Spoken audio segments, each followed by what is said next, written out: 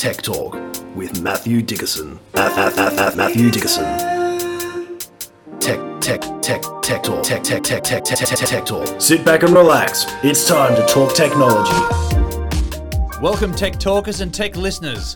If you like your news to have a little less doom and gloom and a little bit more light at the end of the tunnel, then we've got some news for you. And here's the bloke with more news than most. Ladies and gentlemen, it's Matthew Dickerson. How's your week been, Matt? Well, that's put some pressure on me now. I've got to have all positive stories this week, James. Yeah, that's it. Make me smile. Well, I'll do my best. And I do like to look at the positive sides of technology. I do love technology.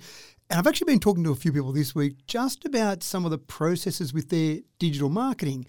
And I would really struggle if I was in traditional forms of media, say newspaper, radio, TV, because the thing that these few people I was speaking to about digital marketing, they really loved about it was the fact that you got feedback about how effective it was. So you think of the old days, you put an ad on TV or radio or put it in the newspaper, and how did that ad work for you? Oh, well, I think okay, because I had a few extra sales and someone mentioned It's a bit wavered in the wind, isn't it? Oh, a bit like that, isn't it? And you don't know who. It's not that targeted. The newspaper, sure, you might pick one newspaper over another because they've got a slightly different audience, or a radio station that's got different style of listeners. But even that's a bit of a shotgun approach. You just kind of blasting it out there and hope for the best.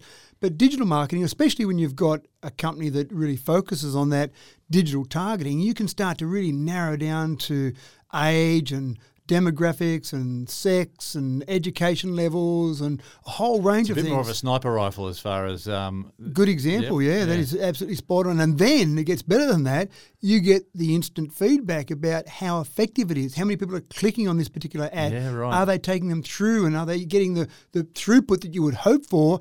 Do we need to change your ad a little bit? And there was an organisation I was involved with many years ago called Evo Cities, and we used to do some of the A/B marketing. I really enjoy the A/B marketing where you run one ad and then you run the same ad but just change one little thing about it. It might be a change of the image, or you change one part of the wording and see which one's most effective. And then once you've done that, you go to the next step. And so with Evo Cities, we were trying to get more people from metropolitan areas out to regional areas. And we just found a really simple thing. When we put pictures up of dusty, dirty, outback, sort of really rough and tumble environments, no one clicked on it. No one wanted to know that. They love the romantic version of what happens out in the bush, but no one to move there. When we put up pictures of a regional Evo City having cafes and cinemas and that modern cosmopolitan lifestyle in a regional area, the click-through rate went through the roof. Yeah. So straight away we went, okay, that A/B marketing showed us exactly what people want. Now let's focus on that, and you can drill down further. And then do they want cafes or do they want cinemas? So there's all those things there. So I love that real challenge from a digital marketer's perspective of how you put the information out there, but then that feedback and what works. And I wouldn't like to be in advertising in those traditional media spectrums anymore, because how you compete against that instant feedback, that information you get back. Yeah, so interesting. So interesting in the world of marketing there. Well, congratulations, folks. You've tuned into the right episode this week. Matt's going to fill us in with some a new rapid and cheap water treatment decontamination method. It's a good way to get rid of your dodgy water. We've got a heap of exciting updates on the EV front, and Matt's going to unpack what net zero emissions by 2050 2050. Let's not get ahead of ourselves here, folks. We can only wish, James. What net zero emissions by 2050 will actually mean for Australians, and it's actually pretty good news. Now, first, folks, how frustrating is it when your headphones go flat? You're just about to hit your workout and you've got your skits mix all primed and ready for a noisy high-energy sesh, and 12 bars into the first song, nothing, silence. Or maybe you're right at that point in the Zoom meeting when Darren from accounting is actually for once delivering something important and he goes quiet, and it takes you a minute to work out it's not him, it's you. And then you waste another 2 minutes fumbling around to get the sound back with another pair of headphones, and it turns out you've already been given an assignment and the only detail you know is the deadline. Matt, in 2022, there's got to be a better way, surely? So I tell people, James, that this podcast is based on fact. And you just tried to tell me that someone from accounting was going to deliver something interesting. Surely that's from the fiction. Well, it might be a stretch, but it can't be completely false anyway. Oh, maybe not. Okay. Apologies to all accountants out there we've just offended. Yeah, you're right. It is annoying when your batteries go flat. And most headphones now come with rechargeable batteries. You don't want to pull them out and swap batteries over and put some new ones in because you can never find those batteries. But the charge up time is a bit annoying and some don't like to play while they're charging. So the obvious solution to me is solar panels. And it does sound a bit crazy when you think about how big solar panels are, but you're not using much power when you're using headphones. The headphones that you often see that have got a thick strap across the top, that's enough room for solar panels. So one company now has come out with solar panels embedded into that band across the top of your head. Can you make the band wide enough to hide a bald patch? I don't think they're that big. That would be called a hat, Because I'm in the market. You and me both. So maybe that's another marketing they've got to do. But the whole idea here is that you go out for a walk in the sun, go for a run in the sun, sit around the sun. It's charging up your headphones while you're using them. In good sunlight, it's actually putting more charge in than you could ever possibly use while you're listening to things. Obviously, if you're walking early in the morning or late in the evening, probably not quite enough power. It'll just slow down the discharge rate. But the other thing is, when you're sitting inside, you're probably not sitting in the sun, but you might have a window nearby. You take them off when you finish using them, just sit them near a windowsill. Sit them somewhere they're exposed to some sunlight, and that'll be enough to keep charging them up. What the manufacturers say is that you will never have to plug them in. Now, you can. If you needed to, you hadn't exposed them to the sun for some time, you could still plug them in. But their plan is that this is a infinite, in inverted commas, battery because you'll never, ever have to worry about plugging it in. You'll just have to expose it to sun on a irregular basis, and that'll be enough to keep these headphones charged up forevermore. Great concept. Yeah, and Zoom meetings out on the walking track. Yeah, that's right. Why not? I'm sorry, I'm out on the walking track because I need to charge up my headphones. Okay, it's no secret that we humans are a pretty needy species. All of the necessary resources on the list, of all of them, access to clean fresh water is right there on the top. For most of us in Australia, we do okay on that front, but for the well-travelled among us, we know that that isn't the case in many places around the globe. The challenge for material scientists of the modern age is to produce a cheap and rapid, easily accessible treatment for contaminated water and turn things around for populations such as, that are suffering such fundamental disadvantages. Matt, what's the good news here? Well, the bad news is that about a third of the world's population doesn't have access to clean drinking water. The good news is that people have been working on this, scientists have been working on it. We've talked about it before where people have designed various machinery, they've designed concepts that might be powered by the sun, for example. They might use a whole range of scientific concepts. Well, material science is big time now. It's a big area in science, yeah. So all those things are great, but you've got to get those things into some of these places where you don't have that clean drinking water. You've got to make sure it stays safe. You don't want animals coming along and knocking it over or someone stealing it. So they've got some problems, but people are working on other methods, and they've come up now with a tablet, a hydrogel tablet. One tablet, developed by the University of Texas, one tablet drops into water that's not completely ridiculously dirty. I'm not talking about sewage water here, but something you might get out of a river, out of a well, for example, that's probably got some microbes, some germs in there, but it's vaguely cleanish looking. You drop that in, 1 litre, 1 hour, one tablet, you've got water that's clean. 99.999% of all the bacteria has been neutralised by this tablet. So that sounds pretty good.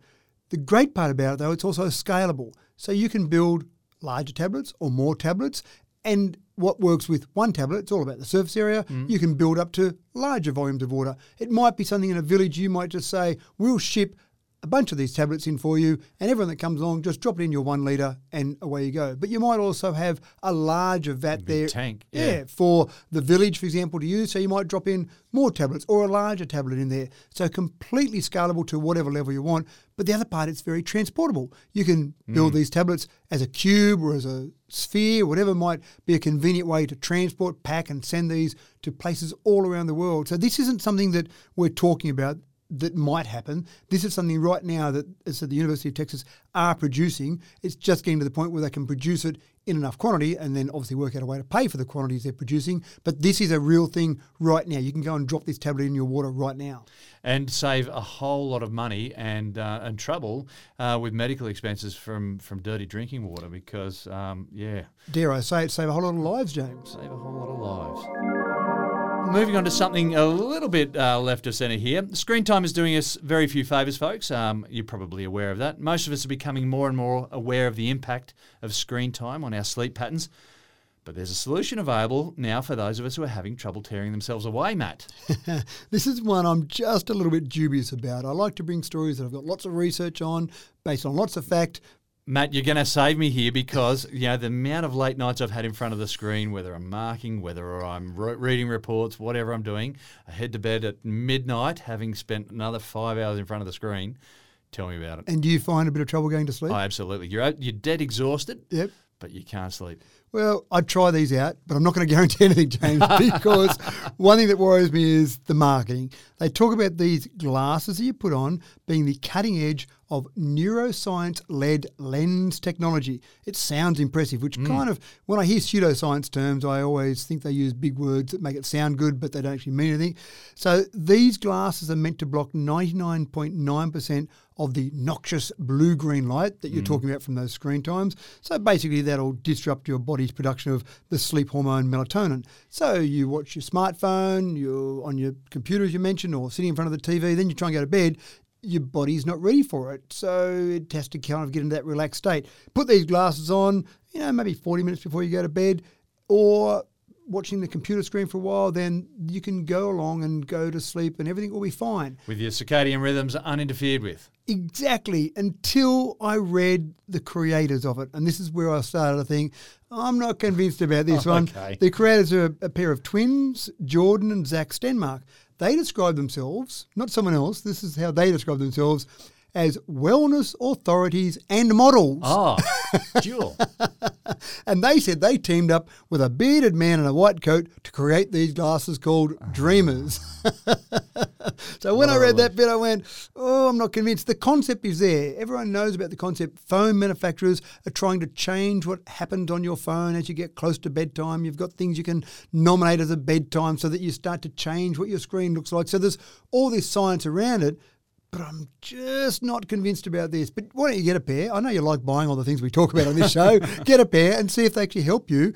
And then how do you test for the placebo effect here? Where these glasses, then someone gives you two pair of glasses, they don't tell you which one are the Dreamers and which ones are just normal, and then you see if either of them make any difference. But the concept is there. Whether or not these do it or not, I'm not convinced. But please, someone out there that's used them, let us know.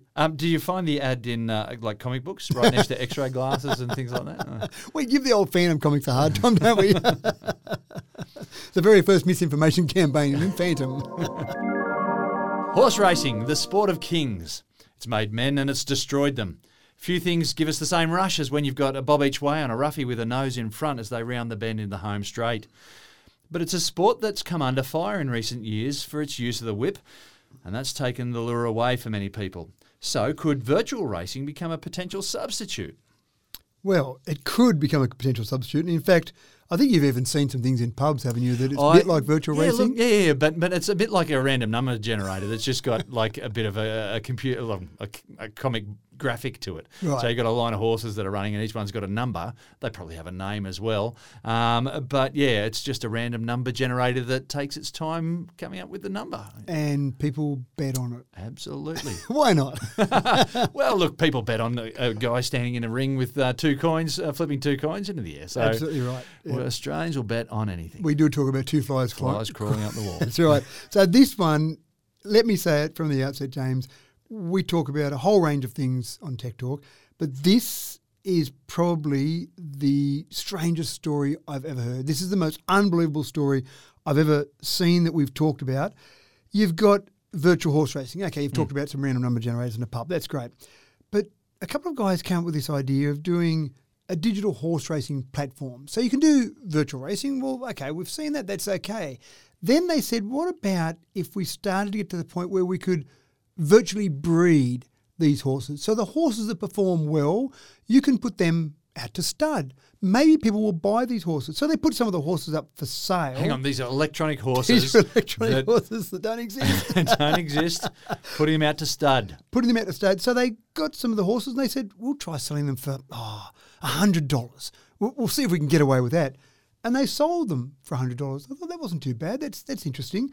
And then they started noticing that some of these horses were being sold on a secondary market and people were paying significant sums. I'm talking about $420,000 US What? for one of these. That's a big jump from $100, which is a lot of money to pay for an electronic virtual horse. Exactly right. So they look at the breeding of these horses. Then there's an algorithm that gives you a bit better than a random number generator, 10,000 possible outcomes, but based on an algorithm based on the breeding of the horse and the performance of the horse. So the same way you would look at a race book at a normal race meeting and go, oh, I know the parents of that horse and I know the breeding of that horse and the performance there, and I think this has got a pretty good chance. So it weighs all that into it, but then you might want that particular bloodline, which I'm not sure if it's called a bloodline when it's virtual, but you might want that particular bloodline of a horse, and so you're prepared to pay money for it, significant money. A stable had a handful of horses in it. It was sold for $2.3 million for a stable of horses.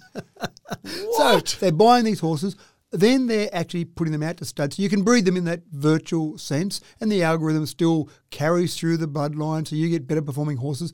I don't know if they have random things happen where a horse might fall over and break its leg and have to be put down, and then you lose all your money on that horse. Yeah, wow. So it does seem crazy. They've got some big names behind it. They've got some celebrities like Mike Tyson and Paris Hilton and MC Hammer all backing this. They've got their virtual horse owners themselves. I'm not sure if I'd base all my investment on those sort of names, but not saying anything about them in particular. But yeah, they've got some celebrities behind it all. It just seems absolutely crazy. They came up with the idea when they actually went past, the couple of friends went past a horse stud and saw how much one of the stallions in that particular real horse stud was being charged to actually go out and be a dad. And they went, that seems like a much better thing than risking a racehorse on some prize money. Why don't we do that in a virtual sense? And of course, I'm sure they were, I don't know, having a few beers when they came up with that, or they were sitting there and in their car. A lot of laughs. A lot of laughs. But they've done it, and they've got this whole thing called... And they put it out there, and someone paid. And they're paying, and not just someone, more and more people. It's called Zed Run for anyone who wants to go and have a look at it. But on a daily basis, there are trades worth about $20 million on people trading these horses. So it is the craziest thing I have seen ever. So below cryptocurrencies, we're now going crypto horse racing. Crypto horse racing. I mean, you get a bit of excitement, I suppose. With cryptocurrencies, the excitement is whether you're going to be broke tomorrow. This excitement is watching some of your virtual horses running. And there's full-on race meetings.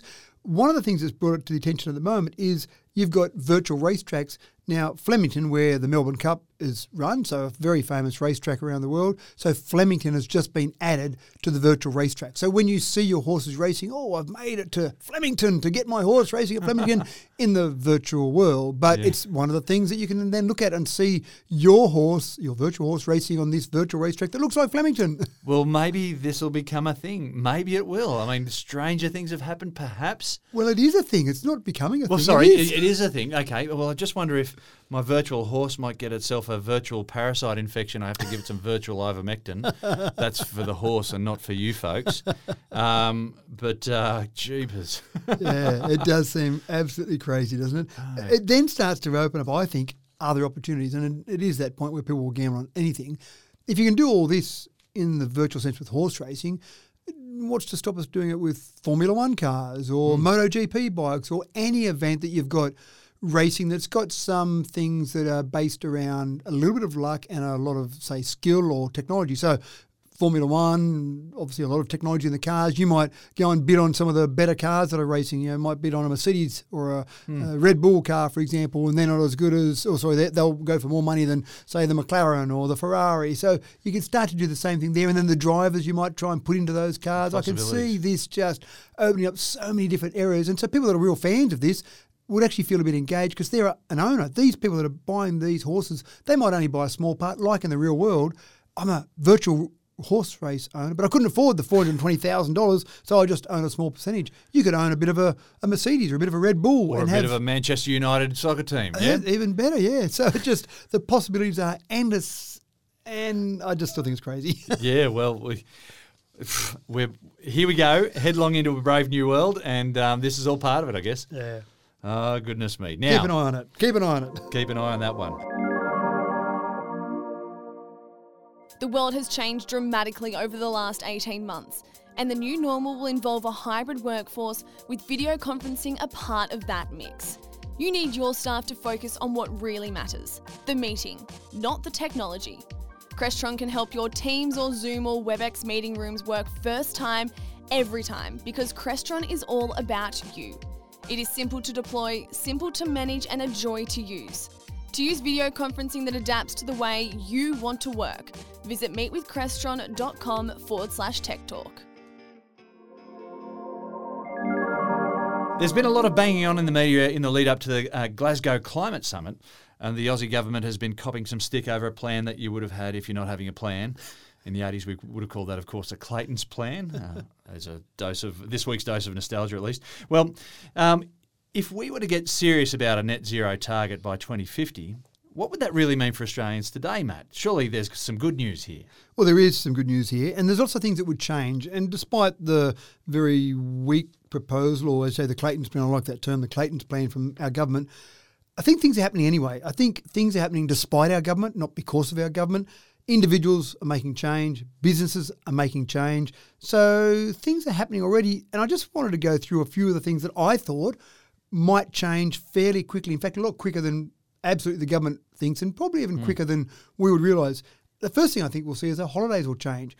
In the old days, and I keep talking about the old days being before the pandemic started, overseas holidays were just so common. It was so cheap to fly overseas. People would fly to New Zealand cheaper than they'd fly somewhere in Australia. They'd fly across to the US for a few days over there, or Europe for a little week's holiday. I went to Europe for a holiday. In fact, it was not long before the pandemic, about 2 or 3 months, there was someone saying, I'm getting married in Poland. Do you want to come over for it? Oh, that sounds great. So it was a quick trip over to Poland, a couple of days there, come back. No big deal. But now I think what we'll see is that prices for airline tickets will be higher.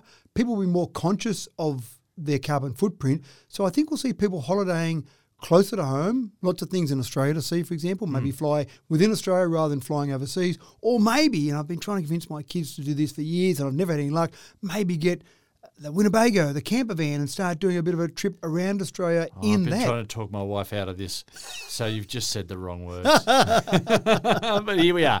No, but you're right. But after the 2019 bushfires, 2019-2020 bushfires, and then on the back of that, the lockdowns from the pandemic and whatnot, Australian tourism just has taken such a blow, and there's been so much excellent campaigning to get people to go and visit locally again. So I think that will change, and I think that will change long term, not just we come out of the pandemic, let's go and see somewhere in Australia. People will go, I think it's better to stay a bit closer. The planes will also change. I think we'll see some biofuels used. I think we'll see some electric planes. We've talked about them before, but even hydrogen-fueled aircraft, I think we'll see some of that happening for those longer haul flights. But again, much easier to get some of those short flights going. So that's the first thing I think we'll definitely see change. Work from home, absolutely. And as you said before, some people hate it, some people love it. But the reality is it will be an option. So the congestion in our major cities will reduce because some people will be choosing to work maybe 1 day a week, maybe more than 1 day a week from home, which obviously if everyone worked 1 day a week from home, that would suddenly reduce your congestion overall by about 20% if you took all that traffic off the road 1 day a week. I'm being very loose in my calculations there, but roughly it's going to reduce that traffic. And I think then what we'll see is some more bike lanes, some different ways that people commute to work.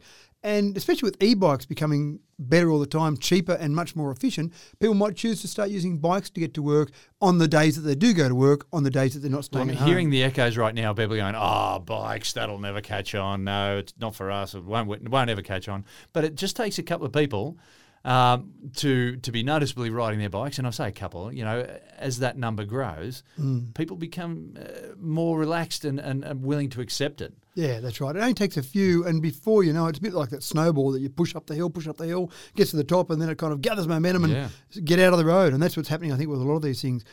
I actually had a real frustration when I built our house about 21 years ago. I didn't like the idea of gas. We've got natural gas in our city, and so everyone said, you just hook up to natural gas. Isn't it great we've got natural gas? And I said, I don't like the idea of burning gas in my home. I want electricity everywhere. And I remember almost arguing with my builders about how much better the gas stoves were, and you needed to hook up to gas because it's here. Why wouldn't you do it? It's free to connect to. Anyway, I finally got my way because I was paying the bills and we had electricity everywhere and induction stoves. And I think now, finally, 21 years later, I can say, see, I told you so. Told you so. I don't know who the builders, if I can even find them anymore, but when I find them, I'll tell them I told you so. But gas will be something that will be, I think, slowly removed from homes Well, as we go to still a electricity. fossil fuel that we're adding carbon dioxide to the air with. And that instant gas we talk about, I mean, we've mentioned induction stoves before. You get that same sort of effect with an induction stove. But that instant sort of gas for your heating, for your hot water, for example, or even for heating your home or on the stove sounds attractive, but we just don't want to be burning, as you say, a fossil fuel. So that'll convert to electricity, and I think that'll happen fairly quickly. It's happening with new homes already, but I think we'll convert older homes. We'll put solar in for our hot water, for example, so we'll have a different method of heating hot water, or those induction cooktops, or something with maybe air conditioning, maybe reverse cycle. So that'll certainly change without a doubt. And then we might even see, and I'm not convinced on this one, we might see a little bit of hydrogen in homes as a conversion from gas, but I just don't think we'll get to that point with hydrogen in the homes. It's a possibility, but I say it now just in case it does happen, so I can say, look at that, all those years ago I said that was going to happen. Well, I think that's an extra step, isn't it? Because it requires energy in order to be able to split the water to get the hydrogen, and so we're still a little bit away from that, but I welcome it. Yeah, I think hydrogen will be used on larger scale things like aircraft, like ships, rather than being piped into someone's home. But I could be wrong on that one. How we eat will change. We've talked before about things like lab meat, the way that we grow cows and just using some different substances so they reduce the amount of methane. But I think we'll eat more chicken rather than just throw away the whole idea of cattle altogether. We'll still eat some meat, some red meat, but I think chickens will be an important part of that because they don't produce the same amount of methane, for example. And then obviously, without a doubt, you'll see so much more renewable electricity. And we've talked about this before. That's happening faster and faster all the time. And then finally, and we've got a few more stories about this, EVs finally will be trendy. At the moment, you still feel like you're in the outer, in a fringe group when you drive an EV, but they'll get to the stage where they're trendy and everyone will say, why haven't we been doing this for years? Why haven't we doing this? It's like the push bikes, is that if there's enough of them out there, people get comfortable with the idea and they're prepared to jump ship. Yep. And of course, coal-fired power, that's going to be on the way out. That'll link into that renewable power. Well, these coal-fired power stations are reaching the end of their lifespan anyway, and some of them are very close to the end of their lifespan. Of course, it takes a long time to replace them and rebuild new ones. And from what I understand, there's not many plans to make new ones. We hope not. And even nuclear power plants, they take a long time to build. So, it'll be those renewable resources like, energy supplies like solar and wind. Yeah, definitely right. Yeah. So there's a few things I think we'll see change. And again, they will change fairly quickly. I remember during the election campaign of 2019, there was all the talk from Labor about we'll have 50% of our new car sales being EV by 2030. And I thought, no, you're not going far enough. That's going to happen without any government intervention. You really can go much further than that. Meanwhile, the other side of politics said, oh, it'll wreck your weekend. These EVs are terrible. You don't want to be supporting the other side of politics because they're talking about 50% by 2030. I think both got it wrong. I think the acceleration, excuse the pun, the acceleration of EVs into our daily lives will happen much quicker. And by 2030, absolutely we'll have more than 50% of new car sales, without a doubt in my mind. So that sort of thing will progress quite quickly. But anyway, there's a few of my little bits and pieces that I think will change quite dramatically, quite quickly as we rush towards, very slowly, 2050. Well, speaking of EVs, new buses will soon be on the streets of Sydney. And who doesn't love riding on a brand spanking new bus? But really, big deal. We see new buses all the time. These ones are going to be significantly different because... Well, they'll have no graffiti for a start. Or maybe that actually doesn't happen. Maybe, because I've never been in, no matter how new the bus is, I've always seen graffiti. Maybe the first thing they do when they commission it is get it graffitied because people won't want to ride it if it hasn't got graffiti in there. They just won't feel at home. It'll be too foreign. That's right. What's this? Surely I can't have a graffiti-free bus. But the first thing they'll do is they'll bring 40 of these buses in that will be all electric. And this is in Sydney. We've got about 8,000 buses in Sydney. All of those, or I think some of them are gas, but most of those are diesel.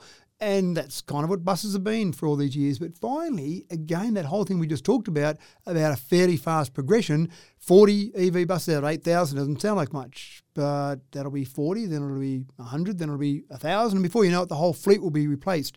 The depots are being changed so they can do fast charging of these buses.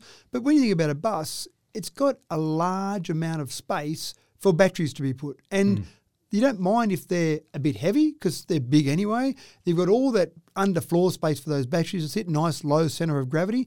I don't know if they're single-story or double-story buses, but double-story buses would make a lot of sense because that low centre of gravity would mean that it would still be a very stable bus, even if it was a two-level bus, a double-decker bus. So it makes a lot of sense. So the New South Wales government is doing this, bringing these 40 electric buses, and they'll be hitting the roads from November. So we'll see them when we finally get back to Sydney. We'll see these buses on the roads, and people will be quite excited. You'll get on this bus, it'll have good acceleration, it'll be very quiet. You won't, if you're a cyclist and a bus goes past you, you won't have to pull over and cough and splutter for a couple of minutes and then get back going again. So I think it's pretty exciting that we're slowly starting to see these things come through. And again, before we know it, bang, they'll just be commonplace. I remember living on Anzac Parade back in the early 90s and just the noise of the buses. They pulled up. We were right at a bus stop and the buses pulling up, which was, well, for a country kid, it was hard to get used to. But I can imagine these things are just going to glide up. I would imagine that they'll use people get in. Regenerative braking like a normal electric car does. Yep. And so that will basically take care of that stopping and be very quiet and generate more power and then accelerating away. It's just, I just think it makes so much sense. Yep. Well, here's a novel idea that'll make some people's heads explode because most people think electric cars are too expensive. But could the transition to EVs actually save Australia money, Matt? Well, Deloitte Access Economics have put out a study and they think it could save us a few dollars, and they're talking about $500 billion. What? It just seems incredible, doesn't it? We talk so much about the cost of converting to things like EVs, cost of removing ourselves from the carbon economy. Yeah. But if you actually look at the holistic view of it, you'll save money. And that's just not me plucking some numbers out of thin air. I say Deloitte had some experts, I'm assuming, on this and spent a couple of days at least on going through this whole process, and they've come up with $500 billion. Now, where does that come from? Well, it's come from things like the reduction in pollution, the reduction in greenhouse gases, the reduction in noise pollution. So if we moved to 100% electric vehicles, so this is the best case scenario, 100% electric vehicles within 15 years, so 2035 roughly, all new car sales were EV, which sounds like a long stretch at the moment, but I think we could get there if there was a bit of will to go this direction. That's where they said it would be approximately $492 billion that we would save. And so obviously what they'll try and do is quantify the savings and to see where you'd get those savings from. Now, if they said, well, maybe that's a bit aggressive, maybe we're not going to get there by 2035, maybe, let's say, for example, you got there by 2045. So another 10 years down the track, there would still be savings of $335 billion. These are significant numbers in terms of our overall economy. Has someone sent a telegram to Scott Morrison about this? Maybe the New South Wales Premier and the Prime Minister might need to have a look at this. And again, this is the thing. You just get so hung up on the way things were done in the past. I think government sometimes gets hung up on, we do this now, we burn coal and we produce power. That's what we've got to keep doing because it'll be tough if we change. Things are changing all the time. What you've got to do is make sure you're not left behind when these changes occur. And I think this study by Deloitte Access Economics is really trying to do that, to say, let's have a look at if we change, how bad would it be? Oh, actually, it's not so bad after all. Again, it's all these benefits that I think would far outweigh the cost, and that's what they believe as well. When you look at the road funding, for example, they talk about if you suddenly changed from the tax model that we've got now, where you've got a lot of tax generated in petrol sales, for example, which doesn't all go to the roads, by the way, but some of it does. It goes to general revenue and some goes back to the roads. They talk about maybe you would have $1 billion a year hole in your roads budget if you didn't get all that tax. But this still says, even including that $1 billion a year hole, you would still be $500 billion better off over that 15-year time frame because of all the other savings, which then can be put back into roads if you needed to do that. It's just staggering numbers. So better roads as well, better infrastructure. It just makes sense. Am I being crazy here? Well, I'm not sure if they were talking about better roads, but at least the same roads, keeping the roads at the same standard without improving them, but maintaining them and having enough money to go and do all of that. So I think we've just got to get a different mindset here, James. I think we've just got to think differently about things. If we keep thinking about things in the old way, then we're just going to keep getting stuck and keep hitting the same roadblocks, excuse the pun. Yeah, again, there we go. 2 for the day. But I think we've got to think differently, because if you do, you then embrace change. If you say, that's the only way I can do it, then you'll keep being stuck in that same old way of doing things. Time to move on, folks. Sticking on the subject of EVs, on the hire car front, It's all about choice, folks, and choice is the defining feature of the modern age. When you hire a car, it'd be nice to have a choice of hiring an EV. Well, now, Hertz will be available to offer you exactly that. Matt, no more feeling dirty when you head into the hire car booth at Mascot Airport. This is brilliant. I love this. Very clever move by Hertz, and obviously Tesla's on board with this as well. But I have. When I've flown into an airport and I want to hire a car, I look for an EV knowing I'm going to find no option there for an EV, and of course there isn't. Then I go to the next best option, a hybrid, and I can sometimes find a hybrid and sometimes not. And then sometimes I've got to hire a good old-fashioned petrol car, and I feel dirty. I feel a bit disgusting, and I actually don't enjoy driving a petrol car anymore. They're so sluggish to get off the line. You've got all that lag. If you get noisy. one of those, terrible noise. And if you get one of those ones that's a small engine turbo, the lag, that turbo lag, they're terrible to drive. How does anyone survive driving a petrol engine car these days? But Hertz have just bought a few cars from Tesla, 100,000 cars from Tesla. That's a serious order. When we consider that we talked about recently that Tesla had just done its best quarter ever, the third quarter in this calendar year, they sold 241,000 cars. That's pretty impressive. Well done. That's your best ever quarter. You've just got another order for 100,000 cars on top of that. Now, they can't meet demand now.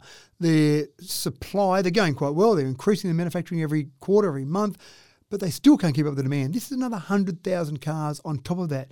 Now, I actually thought this was initially the US and Europe that they were taking these cars into, but my brother, who was mad keen on buying an EV, and he hasn't actually pulled his finger out and bought one yet, he actually saw this story and he went to look at hiring a car in December in Australia, and he went onto the Hertz website and he found that you actually hire one of these Tesla EVs by December this year. So they're distributing these around the world. So that's fantastic news for people in Australia, and I would recommend it to anyone. If you are going to fly into somewhere and you've got to hire a car, just have a go of one. Just see how the experience is, see how it works for you.